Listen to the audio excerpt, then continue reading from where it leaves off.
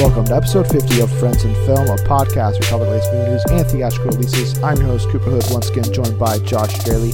On this episode, we're going to talk about Ruby Rose joining Pitch Perfect, the Dunkirk trailer, DC announcing another movie, and more, all before we review Rogue One, a Star Wars story. You can follow us on Twitter, Facebook, SoundCloud, and iTunes at Friends and Film.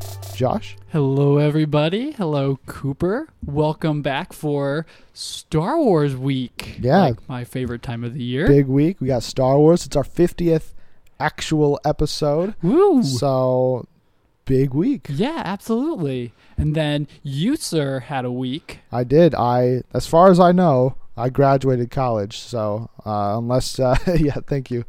If you, maybe you'll come back next week and you'll learn that, I actually failed this class, but that is not expected That would to happen. be horrible. So yeah, it would be. It's been an interesting week because my car died yesterday, right after work, rush hour, right by the mall, in a turn lane. It was just absolute mayhem. People were honking at me, getting real mad. I had to get a cop to come jumpstart my car and leave the pack charging it, and oh man, had me do a U-turn and leave it, and then that took 40 minutes. My heat wasn't working, so I'm freezing. It was 6 degrees. I would say the weather was brutal, dude. Yeah, and then I'd end up having go into a T-Mobile store, and I was like, "Hey, I'm just chilling. I'm just looking." They're like, "Why are you really here?" And I was like, "My car died. I've been out in the cold for 40 minutes. Mm-hmm. My phone just died."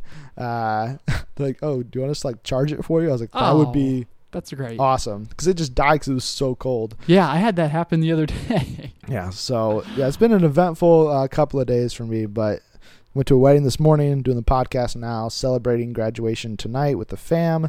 So it's turning around. Hey, yeah, there we go. And yeah, we got Rogue One to talk about.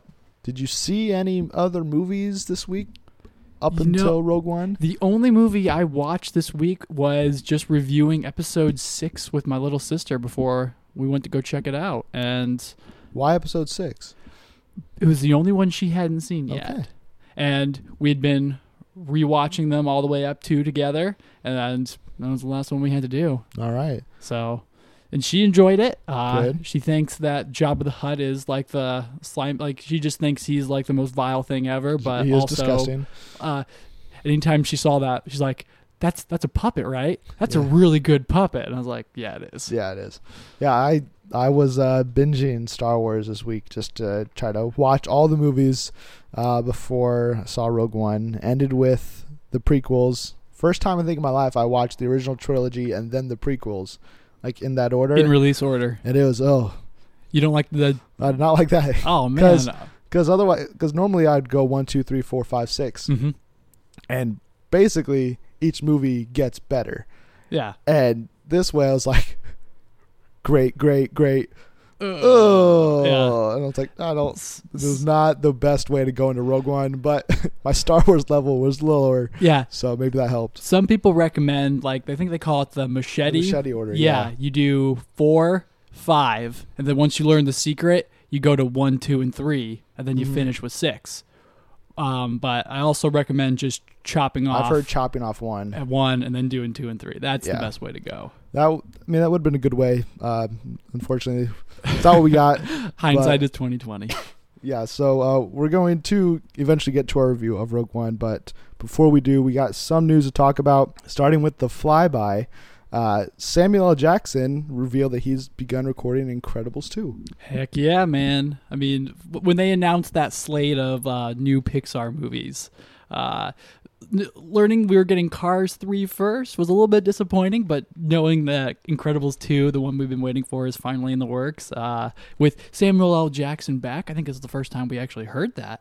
I think he's been confirmed before, but yeah, the fact that he's actually beginning recording now, right before the turn of 2017, we know the movies got moved up to 2018, so we're just that much closer to eventually seeing something from the Incredible family again. So cool. But in title news, we got some new official titles for a couple upcoming films. Pacific Rim Maelstrom has now been retitled to Pacific Rim Uprising. Godzilla 2 has now been retitled to Godzilla King of Monsters. And the untitled Pikachu movie has now been called Pokemon's Detective Pikachu. So it's Pacific Rim 2 Uprising or Pacific It's just Rim? Pacific Rim Uprising. Yeah, everyone's throwing out the numbers. No one wants like to do it. that. I know, I like it too. And then I think Uprising almost like confirms a Pacific Rim 3. So, In what way? I mean, Uprising. You can't just end with an Uprising. You gotta have a conclusion. That's what I because I wrote an article about this for Screen Rant, and I had two ideas about what the title could mean. If it's like an uprising of like the people or something, or if it's like just showing like there's another monster that's going to be rising. Yeah. Which I think it could maybe go both ways, but I hope it's more of like human conflicts. Yeah. But still lots of Jaeger fights and everything. Oh yeah, you gotta have those robots. Yeah. But I like the Godzilla title just because it means we're going to see him fight a lot more monsters. Mm-hmm. Pokemon title I don't even care about because it's so generic. All they did was add Pokemons. Yeah. So. And confirm it's Detective Pikachu, so whatever. But Variety revealed this week that Ben Mendelsohn has joined the cast of Robin Hood Origins as the villain. Ooh, which would be the sheriff?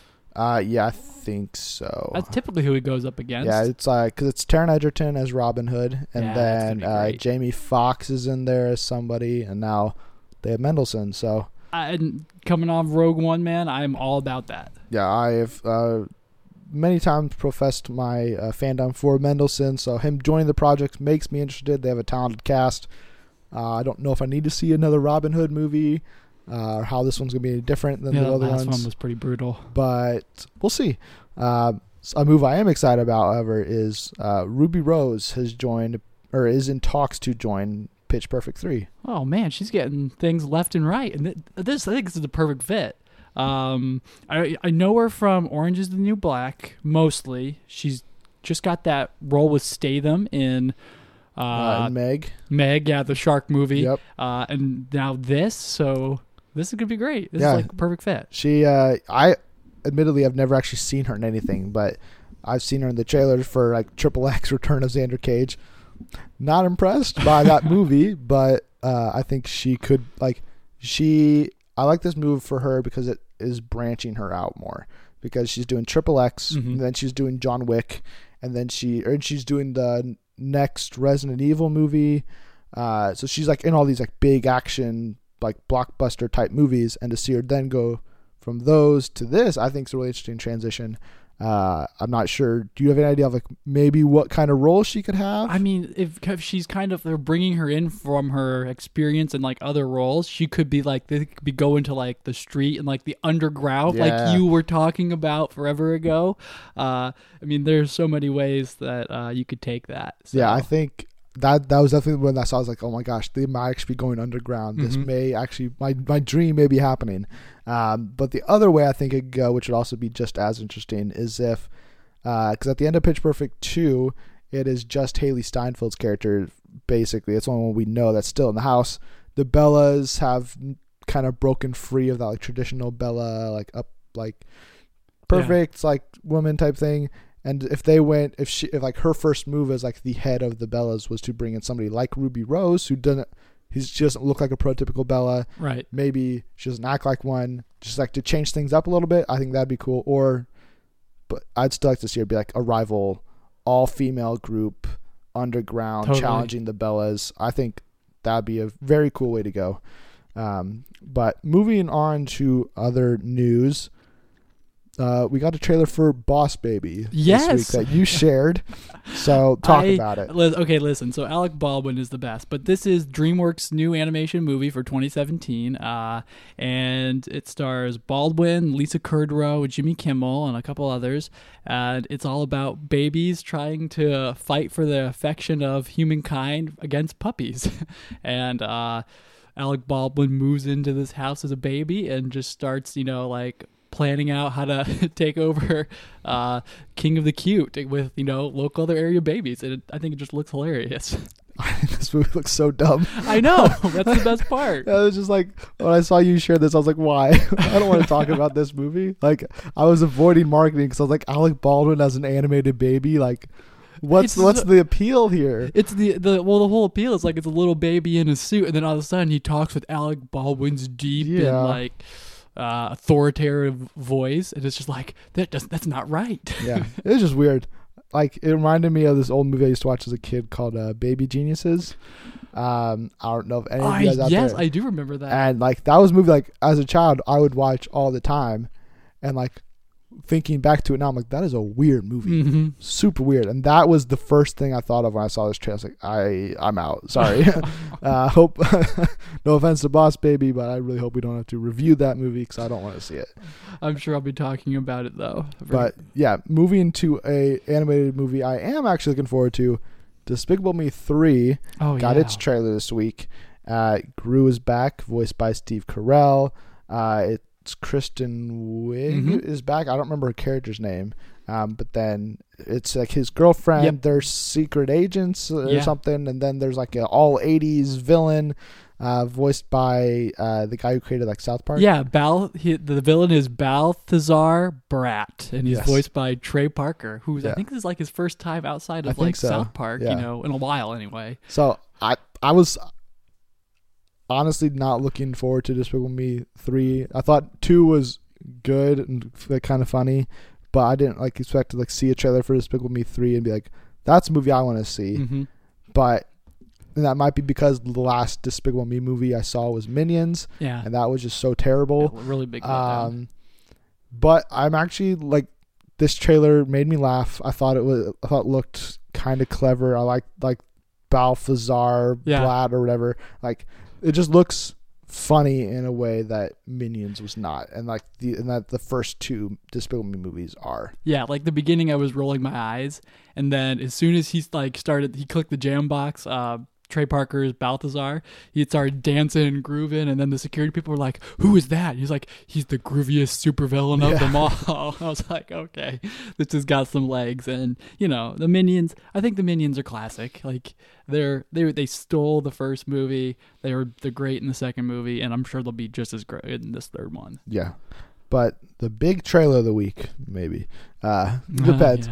Fate of the Furious, what used to be called Fast 8, they've now changed to be The Fate of the Furious, and we got a trailer for it. And this, I guess I'll say, I've actually kind of enjoyed the last couple of Fast and Furious movies because they're crazy over the top action, not good acting, but like they're just enjoyable to watch as like a popcorn, just like stuff your face with popcorn type movie. Mm-hmm. And so Fast 8, I'm like, okay, they got Charlize Theron, F. Gary Gray's directing this. What's going to happen? Like this, Kurt Russell's back. Like, you got all these things working towards you to make it look good. I'm like, what are they going to do next? Like, they're jumping out of buildings last time. What are they going to do next? And then this trailer drops, and I was like, this is the dumbest thing I've seen from this franchise, maybe, because not a fan. No, because I mean the last 7 Fast and Furious movies outside of Tokyo Drift, I guess, have been based on the idea of family, and family comes first, and it's all preached by Dominic Toretto, played by Vin Diesel. Mm-hmm. And in this trailer, it's just like, nope, he's a bad guy. You're just like, wait, what happened? Why is this the case? Why is Jason Statham, who used to be a bad guy, now working with the team? Like, it doesn't make any sense. And I don't understand this new trend, like the last 2 big trailers, Fate of the Furious and Transformers 5. The main good guy is now turned evil, and you're like, make the hero stop. The villain.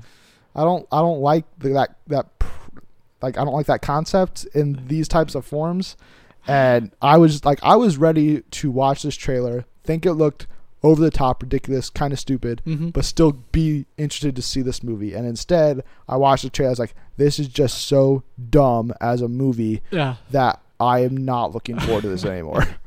Yeah, the franchise is it's continually going to be an assault on our intelligence, with the exception of 7. I really think that was just a beautiful piece of cinema as a whole. Like, not just a dumb racing, over the top car movie, but just a solid film all the way around. And this is just like, what the heck is even happening? Vin Diesel looked like he's brainwashed by Charlize Theron. There's a submarine emerging from the depths of the Arctic. There's Ludacris finally has his tank that he's been dying for the last like 2 films, and it's like they've pulled out all the stops. And I mean, you've got Jason Statham back, you've got Kurt Russell back. I mean, The Rock is there, Diesel's there, and Helen Mirren, she's in there has somewhere. a movie coming along as Charlize Theron's mother, maybe, possibly. And like maybe Theron is so Statham's sister. Yeah, like she could be a Shaw as well. Like all those elements sound so great, but when you start your trailer with a wrecking ball just demolishing like 20 different cars, and then Vin Diesel goes rogue, you're like, oh, okay, they're not changing at all. No, the wrecking ball is like, okay, I guess that's something that we haven't seen, but the first time I rolled my eyes was like the song choice. Like the first 3 words was like, it's gonna be lit, and I was like, oh no. Oh yeah. this is going down a bad path already. And it looked like they were trying to incorporate some James Bond with The Rock on the jet skis and the snowmobiles. I'll say The Rock prison fight is probably going to be the highlight of this movie, without a doubt. But I do think that like this is basically just like a setup movie in a way to have The Rock. This concept is probably a way for them to give The Rock the lead, basically lead the team, have Toretto still be involved but be off to the side, and then they can do a Hobbs spin-off movie where it's The Rock as Hobbs doing something else, or a good cop bad cop or a bad cop with The Rock and Statham. That would be bad pretty cop sweet. bad cop. Good cop bad cop. Oh, they said bad cop. Oh yeah. Other guys love it. Classic. But let's move on to the actual big trailer of the week. Yes, please. We got a teaser for Dunkirk a while back, but now a full trailer has arrived. What'd you think? I thought it was beautiful. And that's the first word to describe it. The second is magnificent, and the third would be incredible. Christopher Nolan, his movies get praise for their mind-bending stories or their great visual effects, all rightfully so. But each movie he makes is just stunning, like across the board visually, and Dunkirk is no exception. From the looks on the beach to the terror that people are going through, and the ocean, and how it doesn't look like anyone's friend in this, and then this shot of all these boats flocking towards the bay, looking to evacuate British soldiers, was just absolutely amazing. And then you add all the emotional ties to it. I was in love. I was in love as soon as that trailer ended. I'm a Nolan fanboy, Cooper. Am I overhyping this or what?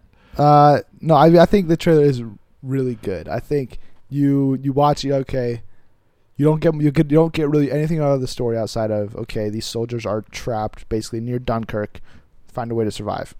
Cool. Like you said, there's a lot of great shots. It looks beautiful, but in typical like Nolan fashion, you don't like, that's it. Like you don't really like learn anything about the story. There's no money shot that like you get at the end of like Spider-Man Homecoming or something, or like that. There's not that signature moment from that trailer. I'm going to be like, remember, oh man, I remember the first time I saw that shot in the trailer. And like I was underwhelmed by the Interstellar trailers because like, I just don't know what this movie's about. It's just marketing was super weird. And like, so I've expected not to be completely blown away by Dunkirk. Like the marketing, I expect to be blown away when the actual film comes out. And I could actually like see it, but from the marketing perspective, it doesn't do anything for me. Okay. But I'm still like super excited to see this movie. It is a little weird that it's coming out in the summer with like the way it looks. Like it looks like an Oscar movie, and I think it could get Nolan an Oscar. So I'll be interested to see if maybe they push it. That's my hope, man. I hope they don't push. I hope they don't push it though. Yeah. That would be devastating because I've been waiting for this for a while. I mean, practically since Interstellar ended. Right. And yeah, you mentioned there's no money shot, and that's definitely true. The poster, the accompanying image they put out with it. I like that a sort lot. of is supposed to be that. I think it looks like it's Cillian Murphy. It's hard to tell. Kenneth Branagh standing on a beachhead, looking at U.S. or British cruisers just on flames out in the bay, and oh man, I was glad that we did actually, because this is like the full trailer outside the teaser. We did actually get to see Tom Hardy, Kenneth Branagh, Cillian Murphy, Harry Styles, even like we got to actually see the cast members like kind of in their roles. Is Tom Hardy a part of the Luftwaffe, or is he in the British Air Force? That's what I had somebody ask me that too, and I was like, I'm not sure. It could go either way. I would tend to think that he's on like I don't know what side, the good side, but Allied powers. Yeah, like he's with the other main people, and that like it's cut in the way where like he gets in that jet, and then you see jets flying and bombing the troops, and you're like, oh boy, oh okay, so Tom Hardy's not a good guy, but I would find it kind of weird if the one army had bombers and the other one didn't. Like. So I don't know. I don't know anything about like how this event played out or anything, but it's a good trailer. Definitely. So it's a big week for Star Wars, but it is a really big week for DC news as well, because we have 4 more stories, and one of them is like 6 stories combined. Oh yeah, no kidding. All related to DC and their upcoming slate.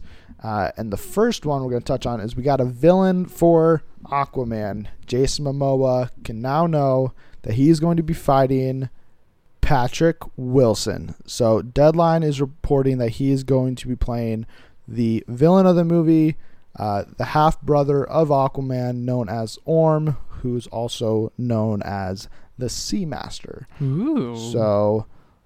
you like this casting addition? Well, Patrick Wilson has been in every horror movie that's ever like truly terrified me. Insidious 1 and 2, and then both the Conjurings. So I like him. He's good. But the Ocean Master sounds like I don't know how does he fit into this? Because I thought we were getting like a Black Mantis type, Civil War Aquaman movie, and this guy is like full human, right? He is a human, and Ocean Master. I don't know why I said Seamaster, but Ocean Master. I don't know. I do like Patrick Wilson. It makes sense. He is a longtime collaborator with James Wan, with both the Conjuring movies. Did James Wan do Insidious as well? Is he a producer on those? Do you know? No, you don't know off the top of my head. Okay. Well, either way, he's done a lot of work with James Wan, even going to like Zack Snyder and his DC connections. He's in Watchmen. He's in other Snyder productions as well. So, him joining is not a surprise. But, I was like, oh, so what about Black Manta? Apparently he's still going to be in the movie, but it's going to be a dual villain threat. Yeah. Which could work. I hope it does. I like Patrick Wilson as an actor. He was supposed to be a villain in Ant-Man originally before Edgar Wright left. But... I think this should play out. I don't know how Ocean Master necessarily fits in, because granted, we don't know a lot about any of the story elements to Aquaman at all, really. So if this means like there's a huge ocean battle against the humans or something, I think that'd be super cool to see. So like some of the stuff I've read about him, like just up in the run up to the show today, was like they describe him as like a high-tech pirate, which could be super cool, but I don't know. I mean, really curious to see the direction of this. Yes, me too. Speaking of direction, Ben Affleck is directing The Batman, his solo adventure. And he told Variety this week that the film is on track to shoot in the spring, which was then followed up a couple days later after Greg Silverman stepped down or was fired from being the president of Warner Brothers. And then he confirmed Deadline that the movie will be out in 2018. Oh, the prayers have been answered. Am I right? I mean, this was something you were kind of worried about when we learned that Justice League was getting pushed back, and Batman was sort of in that unrelegated territory. So this is good news. Yeah, it's very good news. I it does make me wonder, like, so why did the Batman like push back Justice League if it's taking like a summer 2018 spot most likely? That doesn't make any sense. But I would have been shocked, like I said, like in last week, like for this movie to wait till 2019 to come out, not only from like just trying to capitalize on the Batfleck hype, but also from just a filming perspective. You shouldn't need 2 years to film, edit, pick up shots, and then cut the final movie. Like that's not how it should take, especially for somebody like Ben Affleck. Right. So a pro's pro. I'm glad that this is on track for 2018. Yeah, and it's got so many great elements with it already. I mean, the tease of them employing Batman's massive rogue gallery, Deathstroke making his first cinematic appearance, I think. Yes. Yeah, so 2018 is perfect. Yeah, it's definitely looking up. I'm still interested to see when exactly it will hit. I'm guessing summer would seem most likely. Still a lot of questions about DC slate as a whole. Yeah, but no I'm glad to see that this area has been shored up a little bit. But really the big news coming out of DC this week was we learned finally what was happening with the Harley Quinn spin-off movie. According to the Hollywood Reporter, it has now been titled Gotham City Sirens, which is a comic book run as well. David Ayer is going to be directing the project after previously doing Suicide Squad with Margot Robbie and be the one to introduce Harley Quinn to live action. Poison Ivy and Catwoman are rumored to be members of this team. What do you think? Yeah, this sounds great. I mean, Margot Robbie and Ben Affleck have been the standouts, the saving graces of all of these Warner Brother films, DC Warner Brother films for the last year. It's only been a year. Wow. What a year. So it makes perfect sense to get Margot Robbie in her own movie, as well as, any of the supporting cast that they can get around her. Yeah, I think finding more info about the Harley Quinn movie is not a surprise. The most surprising thing to me was that that David Ayer's coming back to direct. Yeah. After it seemed like he did not work well with Warner Brothers, or Warner Brothers did not work well with him. But apparently this was at the request of Margot Robbie. Mm-hmm. I'm still not sure why he would still sign on to it then, but hopefully they've worked out their differences or know how to work together now, and we can get an actual David Ayer quality movie out of this. But holy moly. It is interesting, and it raises, I think, a couple of questions. The project is being fast-tracked, according to the Hollywood Reporter. So I would assume that this is going to push back other projects that have already been given release dates. That October 2018 release date that we've been talking about for a while. That's Aquaman now. So interesting. Maybe that takes this is the real reason Justice League is being pushed back. Is to fit this in 2019. But, I mean, if then you have Justice League 2 after that, you think Shazam probably gets pushed, if that even... I have a hard time thinking that's even going to hit 2019 anyways. Green Lantern, Cyborg, like, even The Flash, those have a director. That was supposed to come out in 2018.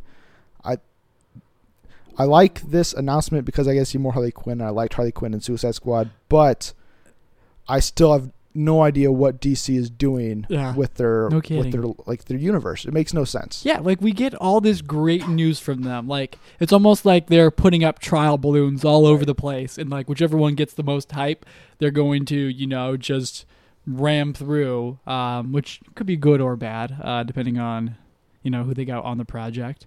But I mean, David Ayer being attached to this again is, like you said, just unbelievable that he's back. But it will be great to see what he does, and hopefully the Warner Brother lets him do it right. Yeah. So, yeah, man, this is so confusing. But the day after this news came out, Bleeding Cool posted a very interesting story that I wrote up for ScreenRant and just kind of blew up. People got real upset about this.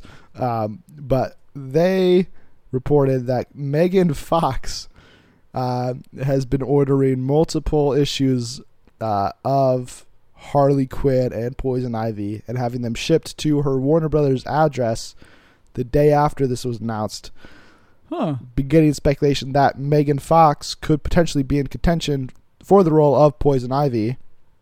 The internet has already proclaimed how much they hate this idea. I am not completely against it. I'm not either. I think her and Margot together could be an interesting pairing. They like them as characters. Harley and Poison Ivy, they have like sometimes romantic relationships with each other. But outside of that, like they're just like they're best friends, which I'll probably see them going that route. But I think Megan Fox has been pigeonholed into just being the hot, dumb person in all of her movies. But in New Girl, which I'm a huge fan of, the TV show is Zooey Deschanel and Nick Johnson. She has been a member of that show over the last season and a half. And she's actually really funny. She plays that dry tone in like the way it should be. Like they use her correctly. So if they can maybe do that with this, I think this could maybe be like an interesting decision to go down. But I think there's a lot of other choices you could also go and probably be better off with. Yeah, I don't like the reaction of, no, this is definitely not. Like, what have you seen Megan Fox in lately, people? The Ninja Turtle movies. Yeah. That's it. I haven't, I'm only in season 3 of New Girl, so now I have something to look forward to and looking forward to get ahead to now just to see, how she's, come along since Transformers. I don't hate this. I think she would be perfect for the role. I mean, she does a little bit of omnious acting in Jane's Body, or Jennifer's Body. Jennifer's Body, where she gets possessed and just starts like a vampire or something. She's possessed like a demon spirit and goes on killing sprees of boys in the town and stuff like that. So I mean, she did well in that, but that was like 10 years ago or so. Not 10 years ago. 15. Has it been that long? No, it's been less than that, because that was after Transformers when she got that role. So like I'm thinking like 2009, 2010 probably. Wow. So, okay. But still like 6-7 years. Yeah. So I mean, bringing that back, I think she could get it and get it right, especially alongside Margot Robbie playing the. Poison Ivy's traditionally pretty low key, and I mean Margaret Robbie's Harley Quinn is so high energy that it'll be perfect. And that's a good point. Like you could almost use somebody like Megan Fox, who kind of has like a lower demeanor, like not as like crazy. Using her could like be a way to like counteract the craziness of Harley with a mellow Poison Ivy. So I think it could work. Are there any other actresses maybe that you could think of for Poison Ivy or for Catwoman? Oh yikes. Okay. Well, I'm throwing you on the spot here. Yeah. No, Olivia Wilde could do a really good Poison Ivy.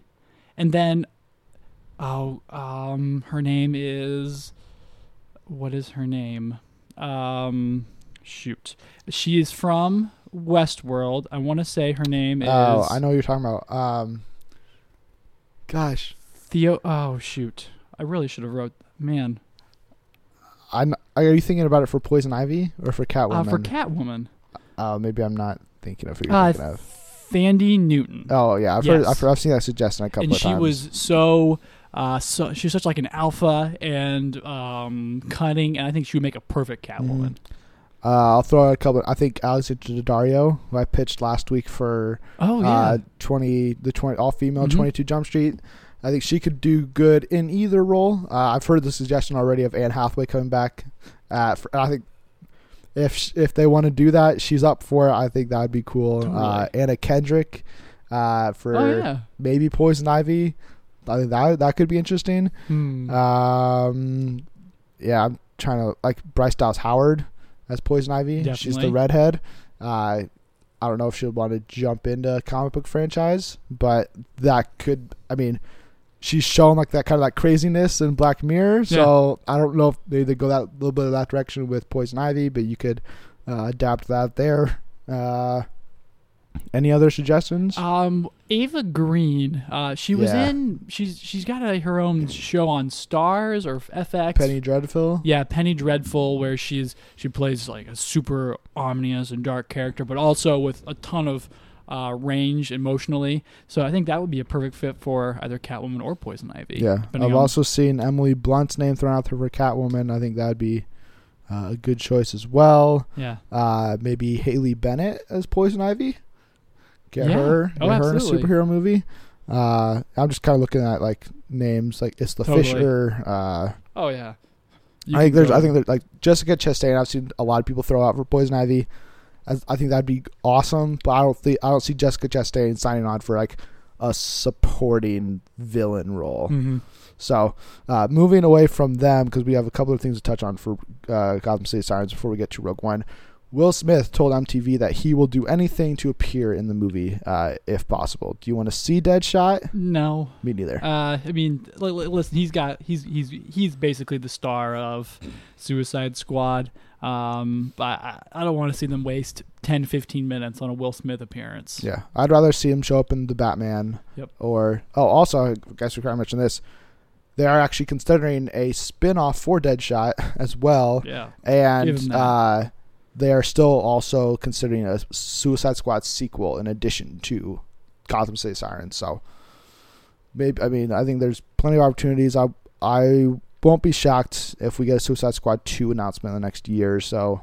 They just continue to push back other projects. But the last thing I want to touch on for this topic was a couple of weeks ago, we were talking about how the Birds of Prey movie, which was supposed to be the Harley Quinn-led film at the time, it had a draft turned in by Christina Hodson, who did the script for the Bumblebee spinoff, I believe. Yeah. But then when this news broke, this script was written by an entirely different person. So what happened to the Birds of Prey idea? Because I was kind of interested in that. And yeah, I actually read an interesting article on Screen Rant, of all places, coincidentally enough, where they proposed that maybe the Birds of Prey themselves, like Batgirl and like the rest of the gang, they'd actually be the quote-unquote villains in Gotham City Sirens. And you can just adapt maybe parts of what they had rolling there into the plot, and then there you go. Yeah, and then you could potentially spin those three heroes off into like their own like solo movies or a team up of their own or anything. Absolutely. Because it's Black Canary, Batgirl, and then one other person that they get joined by occasionally. The Huntress, yeah. The Huntress, yeah. So all of this sounds great. Yes. Gotham Sirens, totally on for. The Birds of Prey would be great too. Yeah. But I'm a little more excited for Gotham Sirens. I am interested in Gotham City Sirens. I don't know much about like that premise or how those three interact together normally. The Birds of Prey I'm more familiar with just from DC's Rebirth. They have a great Batgirl and the Birds of Prey run out going on right now. It's like 9 issues in or something. So the first volume should be out like sometime early next year. So I'd recommend maybe picking that up if you want to learn more about the Birds of Prey. But it's that time. Yes, please. Josh, give us your review of Rogue One, a Star Wars story. Rogue One. All right. Well, super excited. This is the first anthology movie into the Star Wars series, picking up just prior to Episode 4. And it was pitched as this grittier, darker war-style adventure that would be a drastic departure from the episodic Star Wars franchise, and it was exactly that. In the first 10 minutes, we see one of the good people that have been billed as the good guys, kill someone, kill an informant in a way that was like, wait a minute, he's the good guy. And right from the beginning, we realize the lines between good and evil are blurred in this movie, and that was a refreshing beginning to Gareth Edwards' film. But over the movie, it feels exactly like Private Ryan, Saving Private Ryan, in a lot of ways. I pulled out Private Ryan last week just to kind of get myself up to speed on it, and it does really well. The pacings of the movie are wobbly, and it feels hacked together at certain points. But once we get to where we are, once we get to see what it's like on life in the streets under the Imperial rule, once we get to see, how the galaxy's feeling and see the Empire at work, it's all awesome. So many awesome, tidbits that they employ, like guerrilla fighters led by Saw Gerrera, which was an awesome way to, bring things around, as well as what stole the show for me in so many ways was K2SO, Alan Tudyk. Yeah, Tudyk, playing this reprogrammed protocol tactical droid of the Imperials, whose dark, dry humor that was such a departure from C-3PO's panic or BB-8 and R2-D2's cute little whistles and bells. So that was phenomenal. And I really didn't feel connected to this movie in ways that I thought I would. I felt like I was watching a story about people, and that was what really made me feel like Gareth Edwards had done a great job on this. Not excellent though, because a lot of the characters are very shallow and ultimately disappointing in the end. But the fact that I wasn't thinking about this is Star Wars, I was thinking about what are they going to do, how are they going to progress, just made me think these Star Wars stories going forward have so much potential. In terms of cinematography and visuals and all that, beautiful. It takes us to places that we have never seen before. We see angles and styles that as promised by Gareth Edwards, Lucasfilm, that just change the way you think about the franchise. And so all in all together, I give it 4.5 ticket stubs out of 5. So I really enjoyed it, but I've got some issues with it. Do you agree? I mean, how did you feel about Rogue One, Cooper? Okay, this is a very strong entry point to this anthology idea that they are trying to implement. They're going to do more so with Han Solo and other mystery projects as of right now. But like you said, I mean, it's what we were promised. It's a war film. It's great. It still feels Star Wars in a way, but it's still different than the rest of the Star Wars movies. Mm-hmm. Like you said, I came to like most of the characters that we were watching, but I could have used a lot more info about all of them. But like you said, K2SO was easily the standout, maybe my favorite droid ever. Yeah, definitely. Topping R2 and C-3PO and BB-8, just because of his one-liners for starters are just top notch. He actually gets in on some of the action. He's killing guys. His first encounter with Jyn is so good. I was like, I'm sold already. Mm-hmm. Like you said about the tone and or not the tone, the pacing, it is slow to start. It kind of picks up at the end of the first act, goes back down to the second, mm-hmm. but then that third act just kicks you in the it delivers on everything you wanted. I think, not to get kind of negative, but the reshoots and everything, you can tell, I think that's where they focused their attention on with the reshoots. Mm-hmm. Was we can't reshoot this entire movie if that was a worry of theirs. I don't think the first 2 acts are bad, but there's definitely room to be improved upon. Mm-hmm.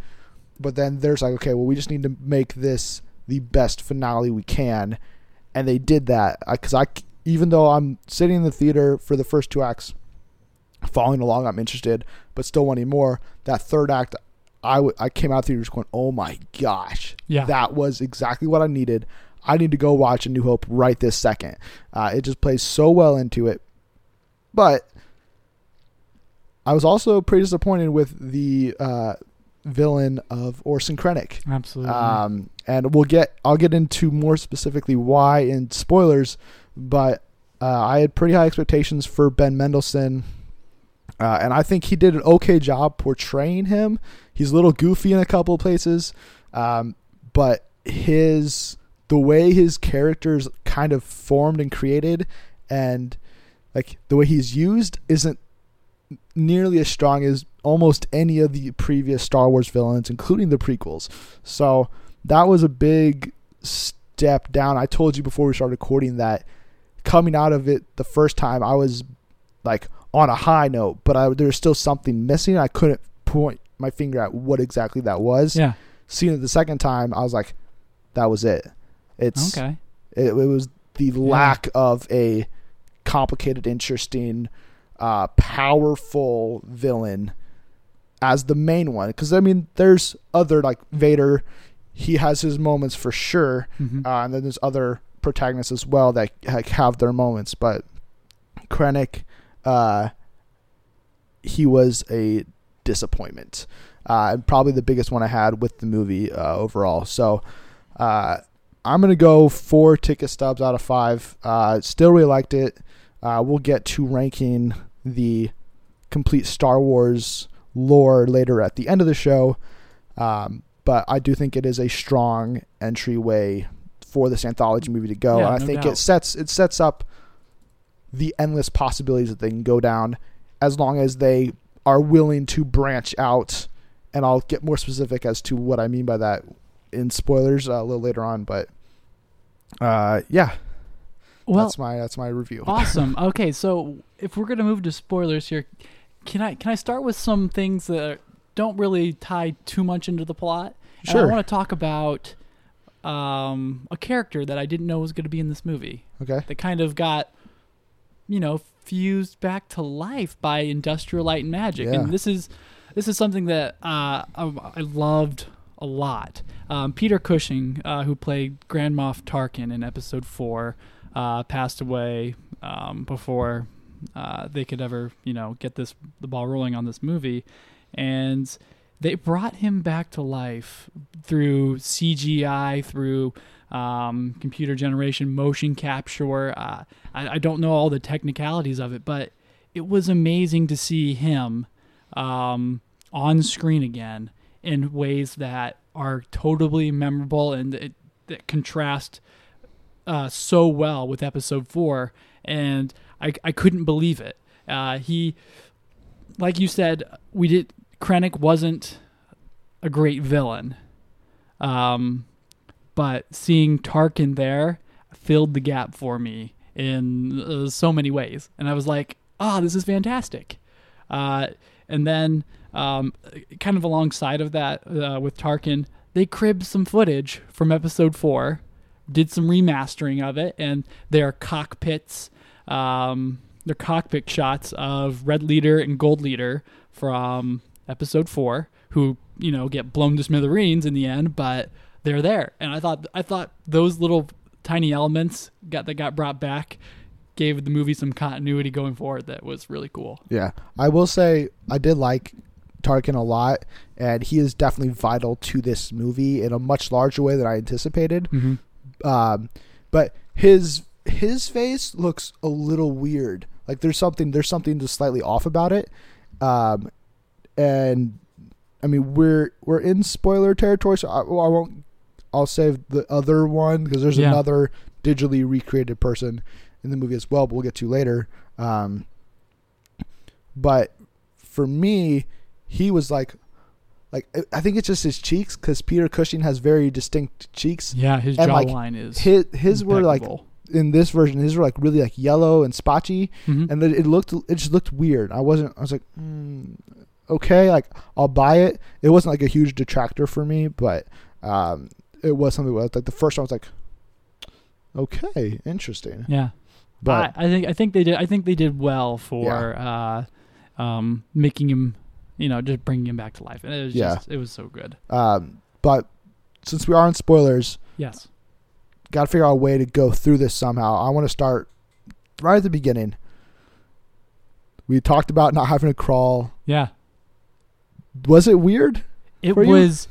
was unsettling because when you see Lucasfilm come up on the screen, and did we get a long time ago? Yep, we got a long time ago. And then all of a sudden, Boom. It's cut. And with this eerie music, and then we see the traditional "here's a planet," Yep.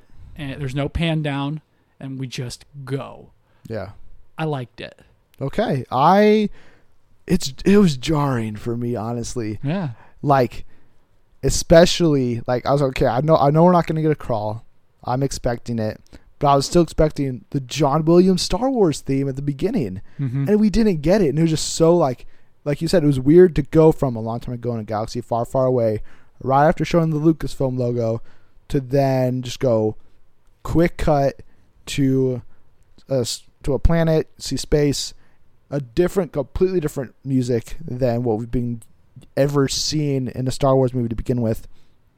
And then I was like, okay, but I got past that pretty quickly, because then we pick up with Galen and Krennic and everything. Yeah. But then they like do that Rogue One logo that pops up. I did not like that. I didn't either, because like A, it was just weird placement to put that, and B, it's not even like the real logo. Like, no, it's not the one we've been seeing. Yeah, for the so I was like, what? months. I was like, what is this? And like, I've heard like Christian Harloff from like Schmoes and Collider. He's like, it looks like somebody just threw that together and like, yeah, in like Microsoft Paint. yeah, like Microsoft Paint or just like iMovie or something. You're like, yeah, kind of. When I say this movie was hacked together, felt like it was hacked together in the beginning. That's part of it. There's this very dramatic and dark and sad opening, and then all of a sudden Rogue One comes in with this little bit more of a hopeful score to it, and I think they could have just ended that first, the first part of the first act, and done that dramatic dun dun dun turn like we've been seeing in the trailers for Rogue One.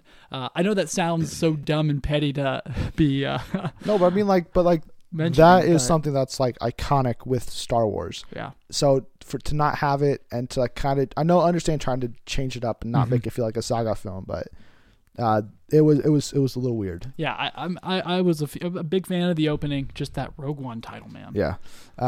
But okay, so we are in spoiler territory, and like I said, there's a lot to unpack here. The first thing I wanted to touch on was Jyn Erso. She's our lead.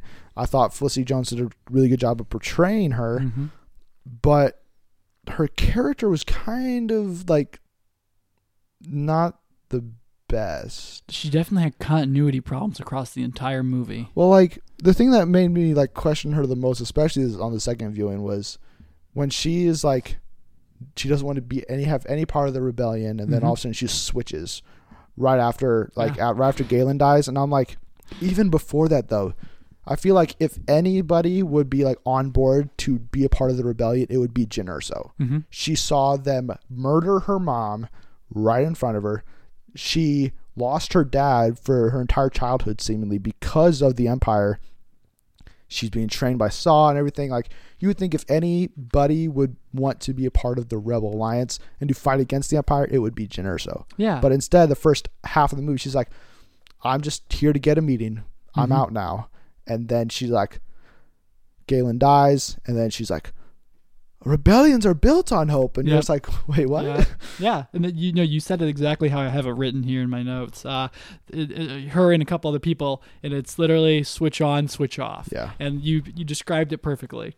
She goes from being very cynical about all of this, and then very upset about I mean, can I go ahead and drop it? Her part of her arc, or her father passing away about the end of the second, and then a confrontation with Cassian Andor, played brilliantly by Diego Luna, by the way, and then as soon as we get back to the Rebel Alliance is based on Yavin 4, she is all on board for doing everything we can for the Empire, when it was the Rebel Alliance actions that actually led to her father's death. Right. And I just that part really got me thinking, oh boy, this is definitely something that had a major problem. Yeah. And I could not rectify that at all. Right. Like, yeah, it was like I liked how Cassian kind of called her out on it when she's like, so you don't get to just like choose when you want to care. Like I've been living this since I was 6. Mm-hmm. Like you don't get to tell me what's right and wrong in the rebellion. But still, like the first thing I thought of when Galen died was Primrose Everdeen. I was like, they Primrosed him. Yeah. I was like, what the heck? Like, I'm sure that's been done before. That was immediately where my mind went. And I was like, oh, okay. So is this going to be like the reason for her to like not trust the Empire or not trust the rebellion? Yeah. But it's almost the exact opposite effect. Right. Where like she goes from like, she questions them immediately, but then she's right on board. Yeah. And she's willing to do whatever it takes, stand in front of everybody and give her plan on, we need to go to Scarif and do this because I saw my dad's message. And like, you're just like, what? Yeah, and plus the death of Galen was so reminiscent of Bryan Cranston dying in Godzilla, Right. and I couldn't believe it. And in the theater, I literally went, they did not. Like if what was and listen, Tony Gilroy got paid $5 million to come back on this movie, and the movie's great, but this part was just so unbelievable that there was no final there's no closure, Right. other than him just being dead, and that was Yeah. it. I was just so Leave him. He's dead. yeah. What? Yeah, that dialogue from Cassian was a little bit questionable. And too. I didn't like that he just died by like, especially if you're not gonna have any if they would have had a consequence, be like, okay, Jin's not going to trust the rebellion because they literally just killed her dad on Mm-hmm. purpose. They were trying to do it, and instead, like it's like this like moment to build the fire up in her and make her want to fight against the Empire. If they'd gone the opposite approach and made her like question the rebellion even further, then I would have been more on board with it. But the fact that they just like killed him off like that, it wasn't even Krennic to be the one to do it. I was just like Galen's death was like kind of dumb. Yeah, and it was almost like they should have switched. We haven't mentioned Saul Guerrera, and, Right. Are we getting to him? Well, yeah, we can talk okay, whenever. but there were 2 acts that I felt should have been switched, where she sees his message after his passing away and receives his message to make his life worthwhile, make her life worthwhile by joining hands with the Alliance and taking down the Death Star. Yeah. But definitely I agree. Shallow and just continuity problems all across the board. Right. But a little bit on the more positive side for me, Cassian Andor, like his introduction when he just like straight up murders that dude, I was like my jaw was like, what? No, Cassian's not a bad guy. And I was like, oh crap, he is. Like he's literally an assassin basically for the rebellion. Yeah. I was like, that was so cool. And then seeing like him and like the other general like be like, okay, like forget what you heard in there, that briefing room. Our mission is to kill Galen Erso at whatever cost necessary. Yeah. And you're just like, dang, the rebellion is not nice. Yeah, and absolutely. like it's a completely different picture than it's painted in the original trilogy, but I liked it because that's how war would be. Like, yeah, you're not going to be all hope and like cheerful and just, oh, we'll get them next time. right. Yeah. Instead, they're like, this is our chance. We have to take this. Absolutely. And then it also spoke to these ideas that not everybody in your faction believes the same things you do, Right. shares the same ideals, even though you're under this common banner. Mm-hmm. And yeah, it was such a great idea to have that happen. Yeah. Are we still speaking to Cassian then? If you want to, that was the one thing I really wanted to highlight for him. Yeah, I just want to touch on his relationship with Jyn again, is that they're upset with each other after Cassian sets out to go take down Galen. Gale. Yeah, Got sorry. Hunger Games on the mind. You got me thinking Prim, I'm sorry. man. All right. Anyway, yeah, as he's going out to, basically assassinate Galen, and she's like, "You went up there to kill him." They argue, and then once they get back to the Alliance, all of a sudden they seem to patch that up pretty quick. Yeah, and off screen. Yeah. And they do. I mean, there is that confrontation with them in the hall, and when they basically say, "All right, we're going to go do this for the Rebel Alliance and for Galen," but that turned around too quick, and then in the end, there was this tease of something more between them. I don't and like that. I mean, I said it to myself in the theater. I was just like, they better not, and they didn't kiss or anything. And then the ending was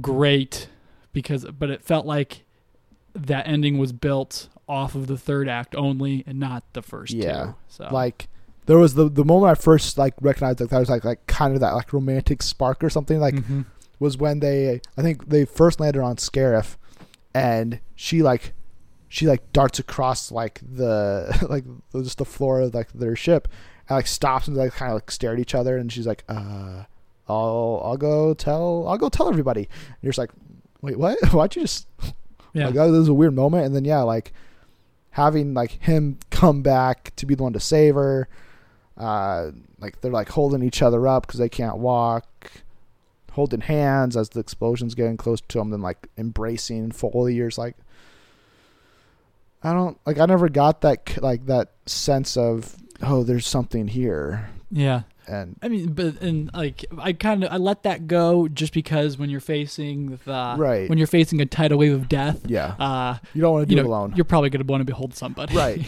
Yeah. So I wasn't a huge criticism. I was just like, I was definitely relieved they did not like just full out like make out in their final moment. I was like, nope. Yep. Awful.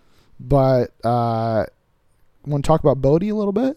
Absolutely. I mean, I can't believe I have him bolded here because he was Riz Ahmed. Definitely was probably one of the two best actors in this movie. From the very beginning, being a panic, freaked out Imperial pilot who's defected to deliver the message of the Rebel plane, or that there's a Death Star out there for the Rebel Alliance, was so good.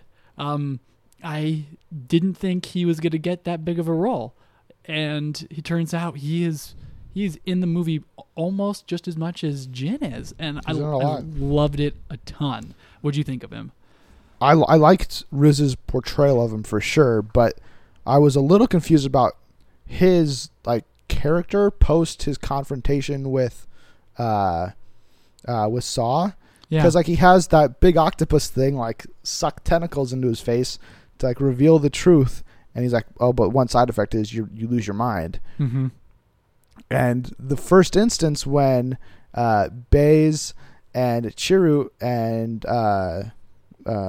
Cassian are in the cell next to him after he's appears as like his mind just like wiped or something, and like he's just like all like he can't speak. He's like pilot, yeah. I'm pilot.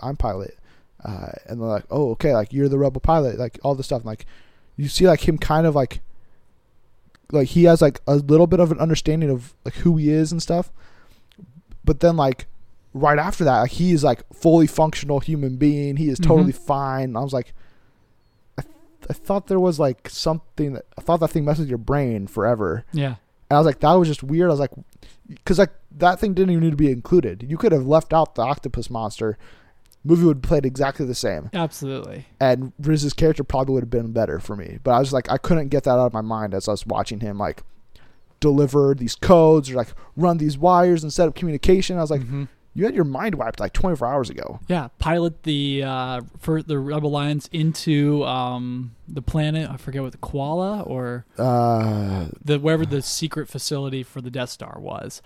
He pilots them in there, and then he works to steal a ship to get them off the planet too. So it was definitely like, oh wow, he found his confidence pretty fast. Yeah. So that I still liked him a lot, and I was glad to see like how much he was in it. Are there any other of like the main group you want to get to before we get to Krennic and Vader? I mean, you have to say some things about Donnie Yen's Imwe Chirrut. Yes. Yeah. Or I think it's Chirrut Imwe. Chirrut, yeah, Imwe. Him and Baze both were. I wondered how they were going to be brought up in this movie, and it turns out that they were guardians of this temple on Jedha that got ransacked by the Imperials, and they entered the movie well, and Donnie Yen, who I got very tired of his "I am with the Force and the Force is with me" quote throughout maybe like the third time he said it. I was done with it. But watching him in that third act dart between bushes, come up behind stormtroopers, grab them and take them down silently was without a doubt one of the coolest sequences in hand-to-hand combat Star Wars has ever done. So, major props to him and Baze. Yeah, I wish we would have gotten to see more of him actually do like hand-to-hand stuff, because we get to see that his first encounter with the stormtroopers when he saves like Jyn and Cassian and K2SO, but then after that he's like shooting his like blaster like crossbow thing, and then taking them like one or two stormtroopers. And it was like, okay, but like his death was one of the more impactful ones for me, because I was like, no, you can't go out like this.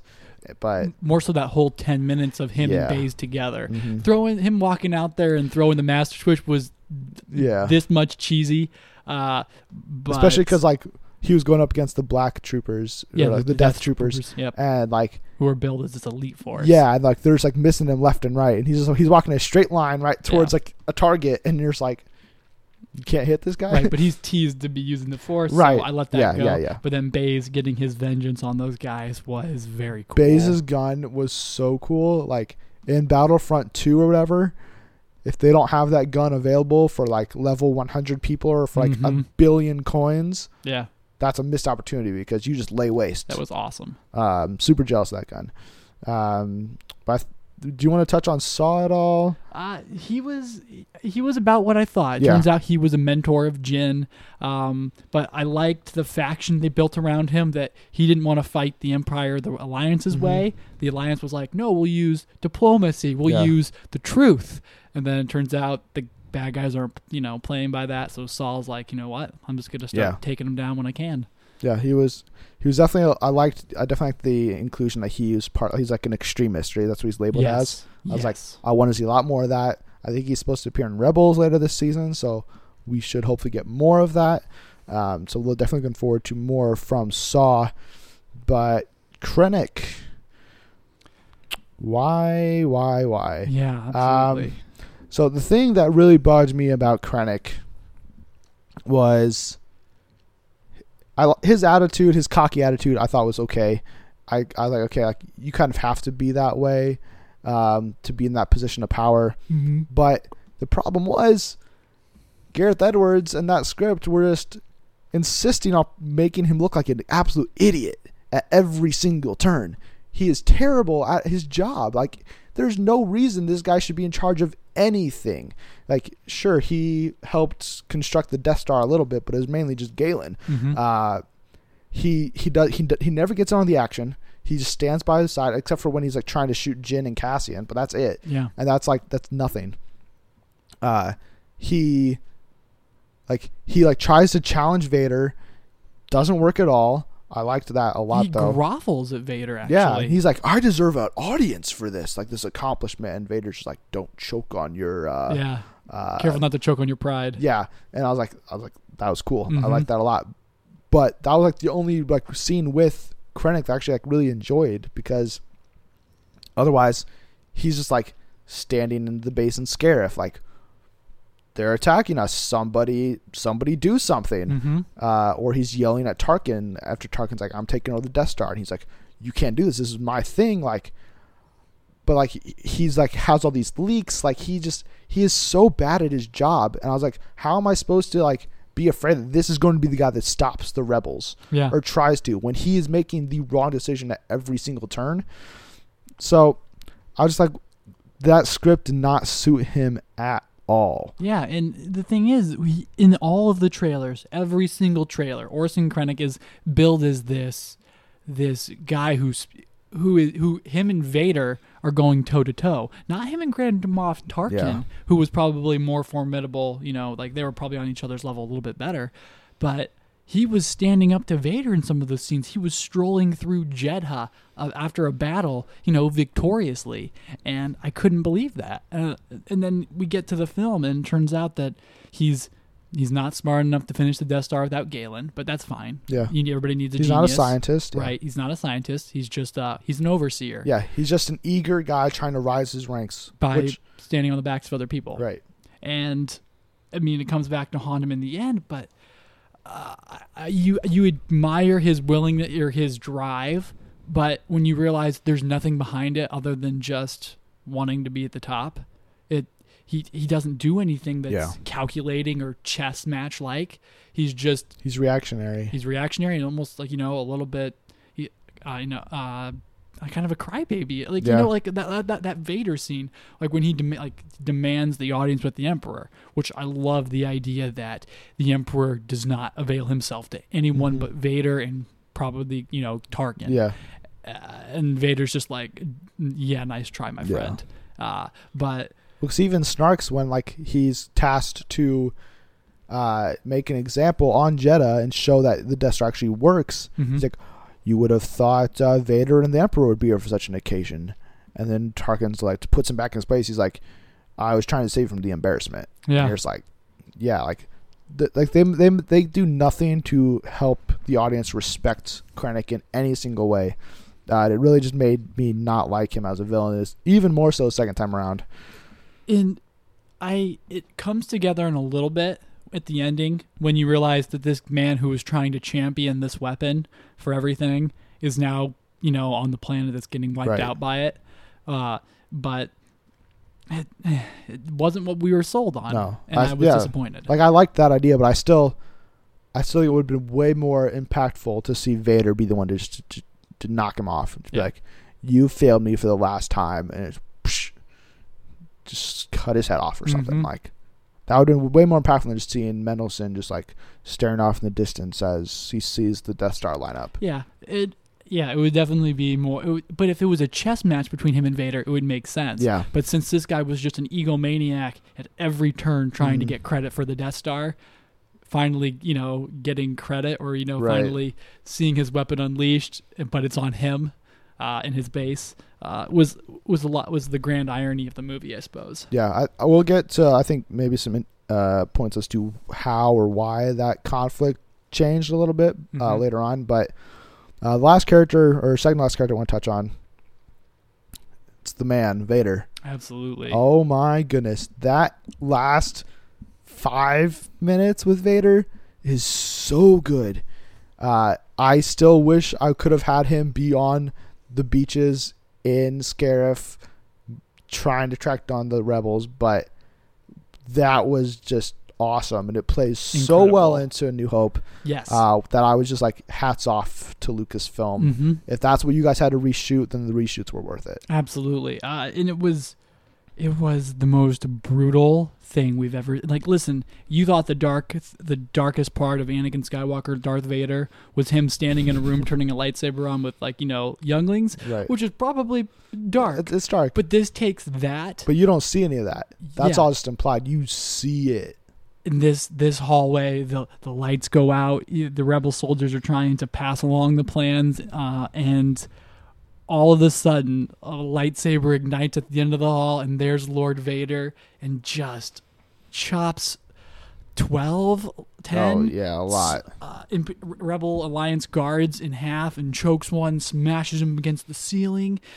It was so cool to see, like, why people finally fear Lord Vader, outside of just the Anakin Skywalker legend status of the guy.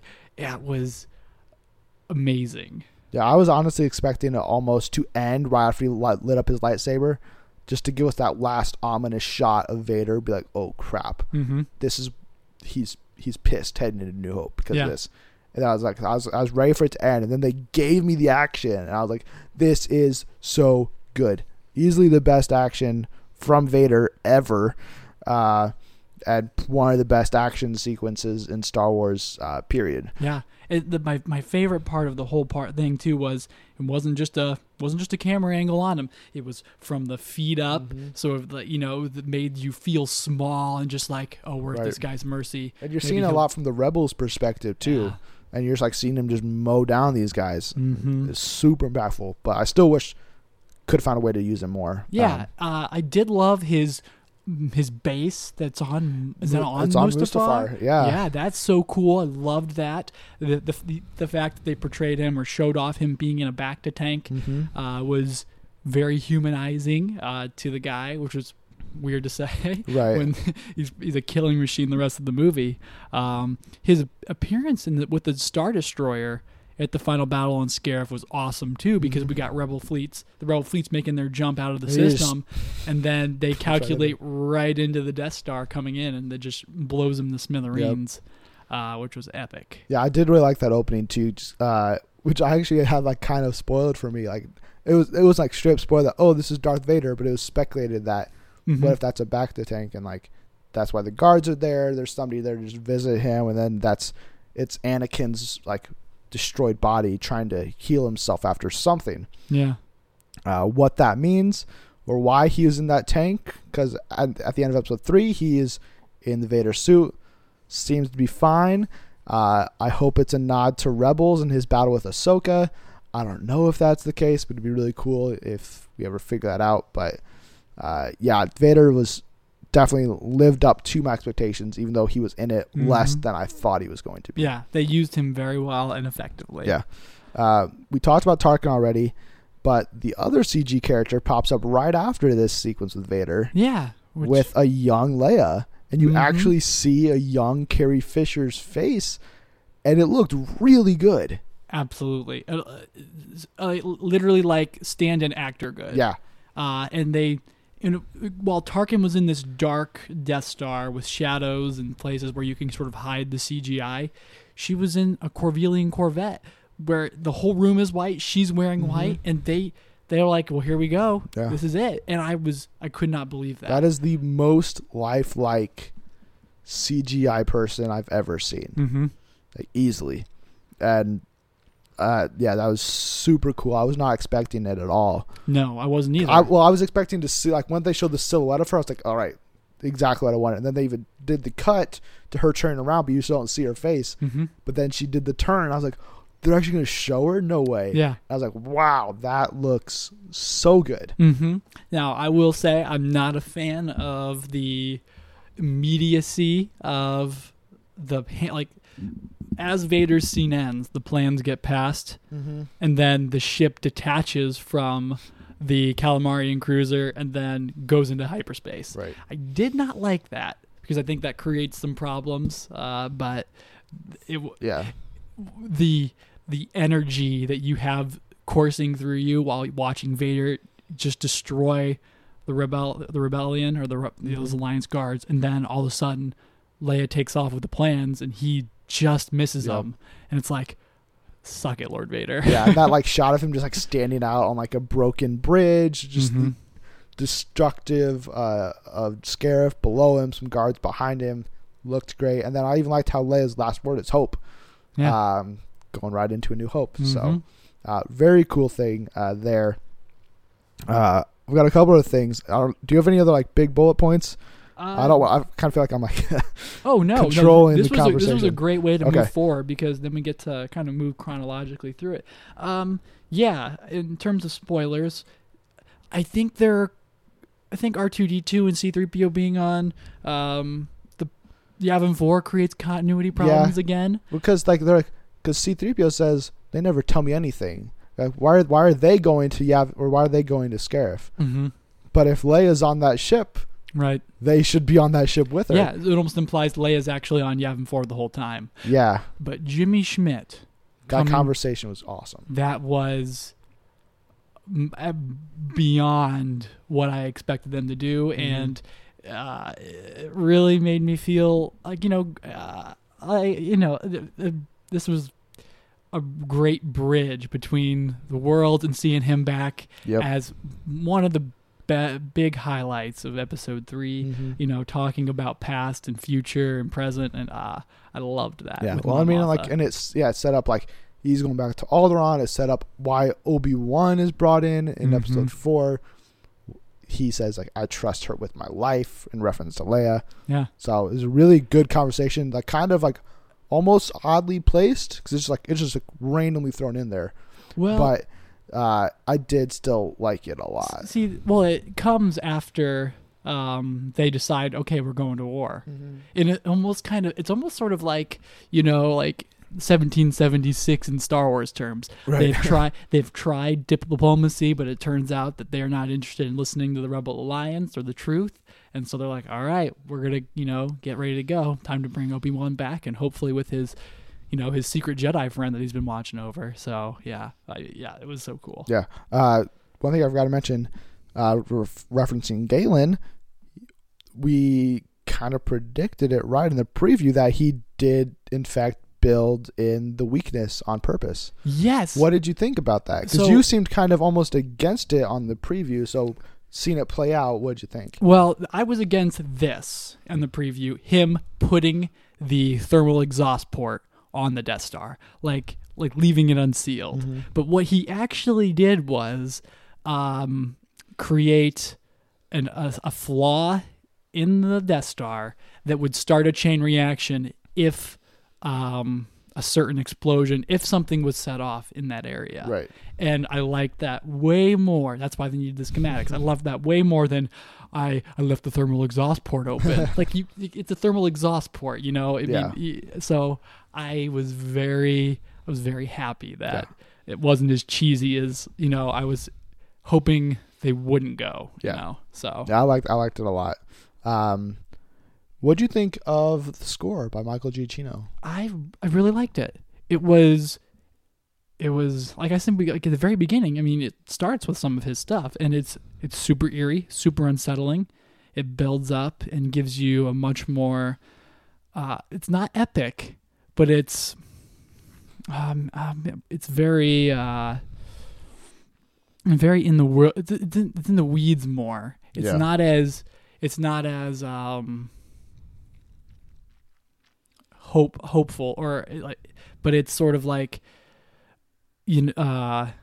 heroic, but then it always keeps this ominous tone throughout the entire thing. But I think he did a great job for writing it in 3 weeks. 3 weeks. Yeah, I think he did. I think he did fine. I wasn't blown away by it. And watching it again, that was one thing I wanted to really listen for was his scores, and even his use of older stuff as well, like the Empire's theme, which he didn't really use a lot. Unfortunately, the one time in both viewings that really got me was Vader's first showing when they used the Empire theme. I was like, oh, that works so well for countless reasons. But nothing that Giacchino did was better than the score in the second trailer that Desplat had done with the rocket launcher. I still love that, the way he combined everything together. So I think I would have liked the score more if it was Desplat's version, or if they'd been able to maybe use some of that. But for 3 weeks, it's hard to really knock Giacchino's work. It's definitely not something we're going to be talking about, leaving episode 7 with John Williams, immediately parts of that score stuck with me from the first and I bought viewing. It right after. Yeah, especially Daisy Ridley or Rey's theme, that was incredible work. This here, Vader's, but that's about it. Yeah. So one other thing I wanted to touch on, which I'm still not sure how I feel about it, but the idea of these being standalone movies, I think they took this super literal in a sense with Rogue One, because they introduced a whole brand new batch of characters. Then they introduced 4 new locations, I believe. Yeah. Scarif, Jeddah, that weird city on an asteroid, and then the one where Galen was at. Yeah, I keep wanting to call it Kuala or Kayla or something like that. Yeah, I think it starts with a K or something, but I think it's almost a little bit of a cop-out to just they pretty much, they didn't destroy 2 of those places, but Jeddah and Scarif, they annihilate at least a vast majority of the planet, or if not the entire population of whatever's living on there. Then they kill off the entire main cast as well, and I understand it's supposed to be a standalone story, but you then limit yourself to not having the opportunity really to explore those things more in the future. And I was really intrigued by Jeddah, the lore that was there with the Jedi Temple, the guard that Baze and Chirrut were a part of, why there was a huge Jedi carved into the mountains, if that was a fallen statue, what the case was there.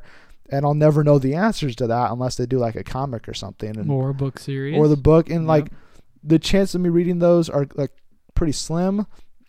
Maybe I will. I want to read Catalyst because I've heard really good things about it. But I think it's a little bit of a cop out to introduce all this new stuff for an anthology film and then just blow it all up by the end of the movie. Yeah, definitely. And I mean, the thing is, I agree that a lot of the work was wasted, kind of in terms of world building and storytelling. But Star Wars, the universe is so vast that I really don't want to see places rehashed again and again and again. And that's something that the prequels I kind of still dig at them for. I'm like, does Tatooine need to be in 1 and 2 and 3? Right. But I was thinking more. I was like, oh, what if like Jeddah is one of the places Luke is looking for to try to find like ancient stuff about the Jedi and stuff. But since the Jedi Temple's like completely destroyed and everything, I'm like, well, that's not going to happen. Exactly. So it was just like, it was like all that world building they did in this movie at the end is just like is none, which kind of bummed me out. But again, I have no idea how else you do it without just like leaving loose ends to the story. So last thing I want to touch on before we'll see if you have anything else. I've seen a couple of interesting articles already about the reshoots and their effect on the marketing and the way that it looks like it drastically changed the third act, which is reportedly what they worked on the most in reshoots, because in the trailers and stuff, there's shots of Vader and Krennic together, what looks to be in either an Imperial cruiser or on the Death Star itself or somewhere else other than Mustafar. And then there's also, because that's where he delivers like unlimited power, immeasurable power, yeah. And but then there's also shots of like K2SO, Jin, and Cassian running through like rebel troops in their regular garb, not like the Imperial stuff they like switched into. With the Death Star plans on her hip, they're running through the stuff. They're getting the AT-ATs are shooting at them. All that stuff is in like the trailers heavily, not in the movie at all. Yeah, that first trailer especially. It's completely changed the third act from what it looks like. Potentially for the better, I think. But again, we'll never know. No. But I think it does show that they significantly retooled this movie. Yeah. Which isn't a bad thing because I liked the third act the most. But it was interesting to kind of look at those. I know like Slash Film was one that I read and they did really like in-depth like breakdown of screen grabs from all the trailers and stuff and showing, okay, well, this wasn't in the movie, how this is different from the final cut and all this stuff. Yeah, especially when we're talking that the sizzle reel and things like that. What we saw, what I kind of thought as I left the movie, but I'll need to see it again to make sure I confirm it. But I think the reshoots expanded the movie a lot in terms of scope.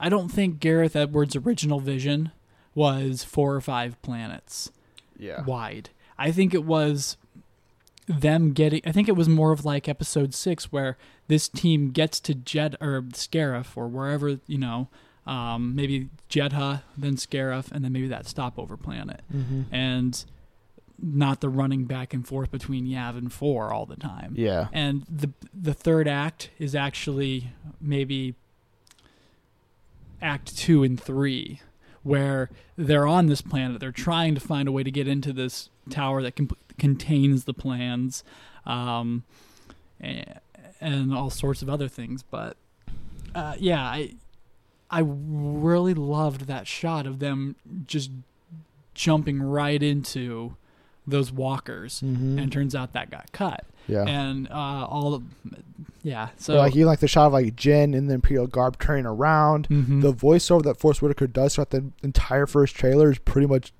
gone. Where he's like, "What will you do when they break you? What will you become?" Yeah, it's not in there.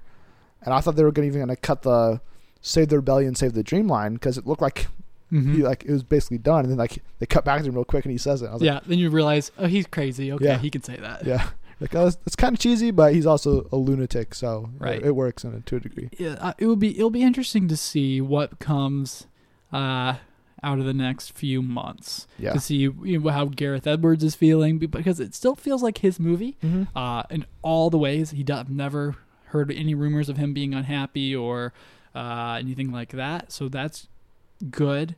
But what'll be really telling is when this movie gets its release and the special edition. Yeah, the director commentary. Cut. Yep. Is it extended at all? That we may see our first extended edition Star Wars movie. I find that hard to believe. I find it too hard to believe, but they sunk a lot of money into this movie, so I wouldn't be shocked to see him. It'll be more interesting to see all the deleted scenes that are included. Yeah. Because I don't think they'll recut the movie, because I just don't think that's Lucasfilm style or Disney style to do that. So that's all I really have. Is there anything else you want to point out? Oh, I mean, we should probably touch on like the deaths, like when K2SO died and just like shot for shot for shot. I was like, oh crap! Yeah, this is when everything bad happens. And I was like, his death actually might have been the most impactful, because I was like, this is when it all begins. Oh no. Yeah, absolutely. And then it's just like, oh, they wasted everybody in the next 10 minutes. I'll go ahead and say that I wanted Riz Ahmed's Bondi Rook to be better than it was, because it felt like he was working up courage throughout this entire movie, and then all of a sudden, he like we said earlier, he flips a switch, and then suddenly there's no bridge. He just goes for it, and then he tributes it to Galen, and then he meets his demise too by a stray grenade, which I did not like that at all. I felt like he had enough time to pick it up and throw it out, but I was like, or at least make dive for the entrance. Yeah, I was like, maybe that's just not Riz. I don't know. Yeah. A couple other things I would want to mention is just shot wise, the space battle was Episode 3's opening was amazing, but it ends very quickly, and you don't see a whole lot at the end of the day, other than just little It's really just Anakin and Obi-Wan and their ships. This space battle was awesome. They also, give a shout out to an Old Republic vessel, the Hammerhead vehicle that's used in the Old Republic games. And I'm like, that's some sweet continuity there. That was awesome. It was used too. Yeah. So, I took it because they've done some dumber things in space battles in Star Wars. I was surprised it was still intact after just like completely just crashing into another ship. They should have. Yeah. Okay, I'll take it. The bridge should have been. I was like, it's a Hammerhead, so it's got a really tough front. Let's go with that. Yeah, absolutely. And it's certainly not more crazy. It's certainly not crazier than teddy bears with bows and arrows. Exactly. And then the third act has all these great moments, but one where I just thought it was just where it excelled the most was when rebel troops have broken the barrier and they're landing ships on the beachhead, and troops are jumping out of them and they're all swarming up and they're making attack runs and things like that. I wish that would have been more of the movie, and I think it was more of the movie. It could have been, until they had to start. Especially sacrificing for characters and things like that. Yeah, if like Cassian and like Jin were actually running through the beaches trying to avoid death, they would need more troops to try to protect them and get them to a place where they could then put the plans on a ship and send them out, or do something else with them. You never know. Yeah. So. So that's all I have. Okay. All in all, great concept. I wish maybe they would have started with John Kroll from Industrial Light and Magic, came up with this idea and pitched it to Lucasfilm, and I think maybe they should have started with a character story instead of an idea beforehand, because I think ultimately that's what the movie lacked. I think it's still it's a good idea for a movie for sure. I think it's just a good testing ground for them to see, okay, this event is so closely tied to the original trilogy, specifically A New Hope, that we can't mess this up, for one. And two, it's kind of a way to say, all right, here's a story not about the Skywalkers, but plays directly into the Skywalkers. Yeah. So I'm interested to see if they'll branch out farther. Hopefully they will. I just want a movie about, we got kind of the rebels, and they're kind of bad, they're kind of good, depends on who they are. I want to see somebody on the Empire and like who's like maybe trying to do good. Mm-hmm. Like do something like with Bodhi's character where he turns to the good side. Start a movie where the guy is still part of the Empire and it's him realizing he doesn't agree with this. He wants to make that flip, and then it's him trying to figure out how he can make that happen. Yeah. I think there's so many possibilities. They shouldn't have a problem trying to figure out what to do next. I just want to see them branch out and not do just Han Solo, Obi-Wan, Yoda, Mm-hmm. a Darth Vader movie, just like all these known properties. I want to see new stuff. Yeah, I think episode 7 and 8 are gonna start opening up the doors of what happened in between 6 and 7, and Poe Dameron's origin story, things like that. What happened between 6 and 7? What happened before 1? Go to Old Republic era. That would be awesome. So many possibilities, but with Rogue One out now, it's the 8th Star Wars movie, so we thought it'd be good. We haven't done a list in a while. That's true. So we thought we would rank our individual 8 Star Wars movies, see where they kind of stack up. So let's do. Let's do. How should we do this? First, 3. We'll do bottom 3, Yeah. and then switch one. That sounds good to me. Every other. All All right. right. So my bottom 3, I don't think they've changed. Is episode 1, all of the issues I've said before, in terms of taxation of trade routes being the beginning, the crux of the story, I suppose. Yeah. Goes unexplained, and then everything else. Then number 7 is episode 2. Better, but acting sinks the movie. The abundance of CGI and the idea that George Lucas thought, what if everything was computerized? Not so much. And then number 6, episode 3, a much better story, a really good, a great allegory. Acting is still terrible, but emotional hooks of Obi-Wan and Anakin do it just fine. Mm-hmm. For me, very similar, with a slight difference. I have Attack of the Clones at 8. Okay. Because I watched all these movies again when first seeing Rogue One, and that one was just the most boring of all of them. It's just so boring. The climactic battle, you're yawning as I'm talking about it, if that's any indication of how terrible this movie is. And I think the only reason I'd give Phantom Menace the leg up is because that has Darth Maul, it has Qui-Gon, and it has Obi-Wan, which I legitimately like all 3 of them, even though I wish there was way more Darth Maul. But so that's Phantom Menace is then number 7 for me, and 6 is Revenge of the Sith. Yep. Like you said, it's not a great movie, but it's better than the other 2, and you get to see the execution of the Jedi, which should have. I mean, I had a long discussion with the person I saw Rogue One with about how they should have done the prequels instead, but that's a topic for a completely different time. Yeah, no kidding. But it has a somewhat satisfying final encounter between Obi-Wan and Anakin, and then it sets up the events of A New Hope. Maybe too much, but it does it in like a good way outside of the metal crushing scream at the very, very end. Sure thing. So what's number 5? All right. Well, I mean, rest assured, I hold every one of these films from here on out in very high regard. Yes. Number 5 is Rogue One. I have, as of right now, I have trouble putting it above my coming movies, but it was so different, and it almost felt like I was watching a different franchise, but with all the same elements that I love so much. Yeah, that's my number 5 as well. Okay. Yeah. I'd echo everything you say. It fits. It feels. It's definitely far superior than the prequels, but it's not as great as the original trilogy or Episode 7. Yeah.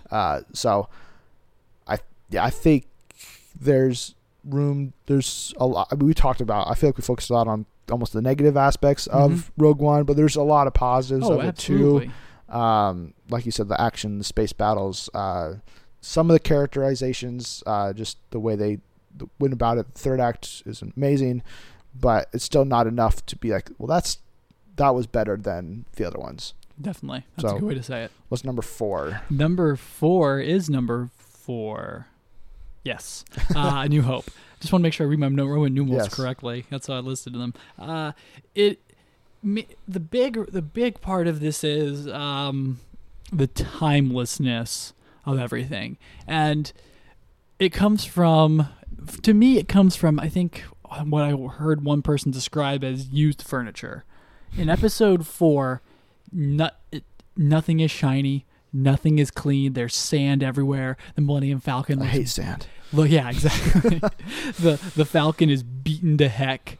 And Luke even describes, like, this is a hunk of junk. Like, he's not in awe of this spacecraft. It breaks down. The Death Star is this looming thing. Lord Vader is still an unknown quantity, but from what we can tell, he's this dark enforcer of the Empire. And then, just the emotional thread of hope and underdogs overcoming the established order. Make it great. Yeah, mine is episode 6, Return of the Jedi. For me, it's super strong. Really great movie. Super enjoyable. Great ending to the trilogy. But it doesn't do as much for me as the other 3 movies that are left. So still a really good movie, but for me, I think I can't ever really pinpoint why I don't like it as much as the other 3, but there's just something about it that, like, these other 3 I like more. Okay, yeah, sure. So number 3 then for me is actually episode 6. It's Star Wars perfected, I think. It takes all of the elements of 4 and 5, lightsaber battles, a Death Star blowing up, space and ground combat, combines them into a movie, gives them all equal time, serves up a great story, but because this is Star Wars at its most pop culturally, and when I look at the Ewoks as an adult, it's hard to justify their inclusion, as cute as they are, when you know that the original premise was supposed to be Kashyyyk, and those were supposed to be Wookiees. So it doesn't age well when you learn some backstory of. I didn't want to bring them up because I know it's a sore subject for a lot of people, whether or not you should like them or not. But the Ewoks? Yeah. Oh, I still like them. They're great, but. My number 3 is A New Hope. This was my number 2, I believe, last time we did the poll. Okay. But I still think it is a great entry point. It's a near perfect way to start off this universe. You get great performances by Mark Hamill, Carrie Fisher, and Harrison Ford, including Alec Guinness as well. There's so many things I like about it. The biggest complaint I have with it is that the Obi-Wan Darth Vader fight is just so bad, because it's barely a fight at all. It's just 2 men swinging sticks. But the rest of the movie is so good.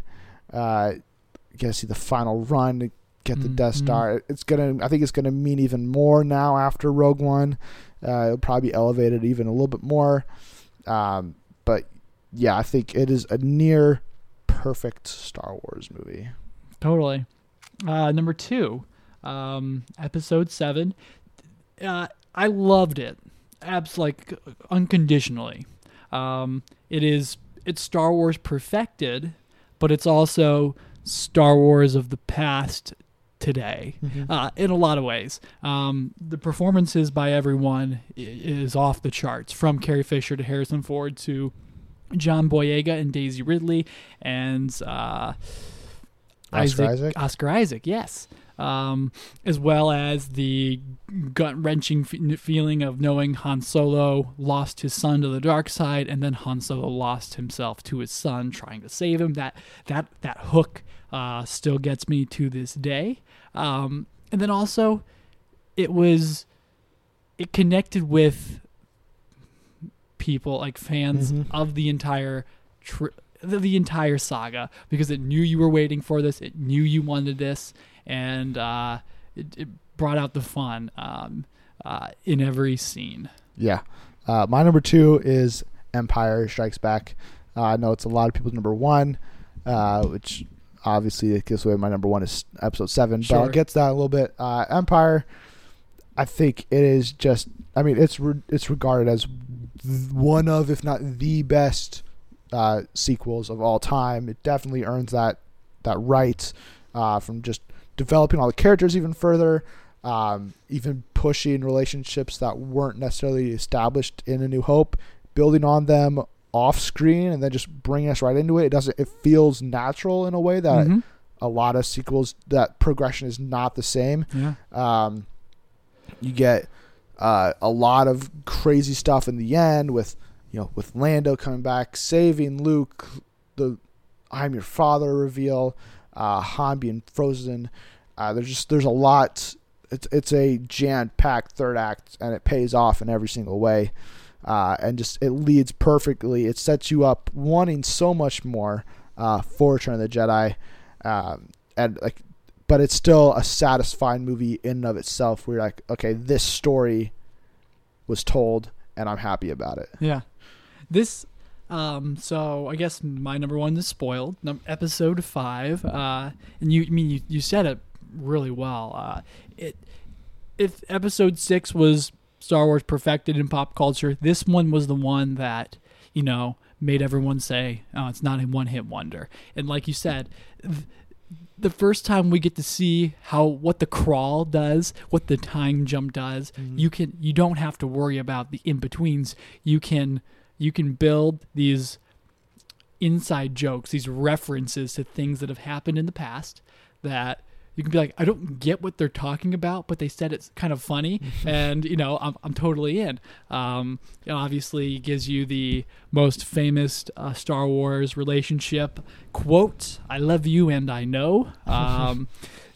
It's great to see the Jedi mythos presented by Yoda, this weird creature that I can't imagine anyone thought was the Jedi Master Luke is seeking. Obviously, the plot reveal, it pushed the bounds of Star Wars in so many different directions. Then it was just unapologetically the next chapter in George Lucas's saga. So that's what has it at my number 1. So why is Episode 7 the top of your list? Well, I mean, I've stated a lot of times before that I grew up watching Star Wars, but it wasn't my franchise. Sure. I didn't have that connection to it that a lot of people have throughout countless generations. Everybody has their own starting point with Star Wars. For a lot of people like my parents, that would be the original trilogy. For people our age, normally it's closer to the prequels, and that's why maybe our generation, somebody like Colton, who we had on before, is a prequel defender to a certain degree. Yeah. Just because of that connection they have, those memories and that fondness. And The Force Awakens, for me, was the one that brought everything back. It lit that Star Wars fire back in me.